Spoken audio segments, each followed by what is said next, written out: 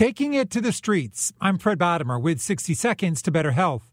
In Albany, Georgia, Jessica Blanchard goes out once a week with volunteers to hand out naloxone to hundreds of people in her town, hoping it will save lives from fentanyl overdoses. Last year, our organization gave out over 1,800 doses of naloxone in our community. We make sure that the people in our community have naloxone. That's what we give out. We do give out some Narcan, the spray, the brand name, but we give out mostly injectable naloxone so that when unsuspecting people get their hands on a substance that has fentanyl in it or is fentanyl, they are able to respond to overdoses and save each other's lives. People only change if change makes sense to them and they're ready.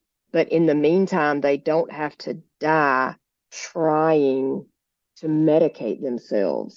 They're trying to relieve pain, whether it's physical pain, psychological pain, spiritual pain, emotional pain. They're trying to get pain relief. With 60 Seconds to Better Health, I'm Fred Bottomer. T-Mobile has invested billions to light up America's largest 5G network, from big cities to small towns, including right here in yours. And great coverage is just the beginning. Right now, families and small businesses can save up to 20% versus AT&T and Verizon when they switch. Visit your local T-Mobile store today.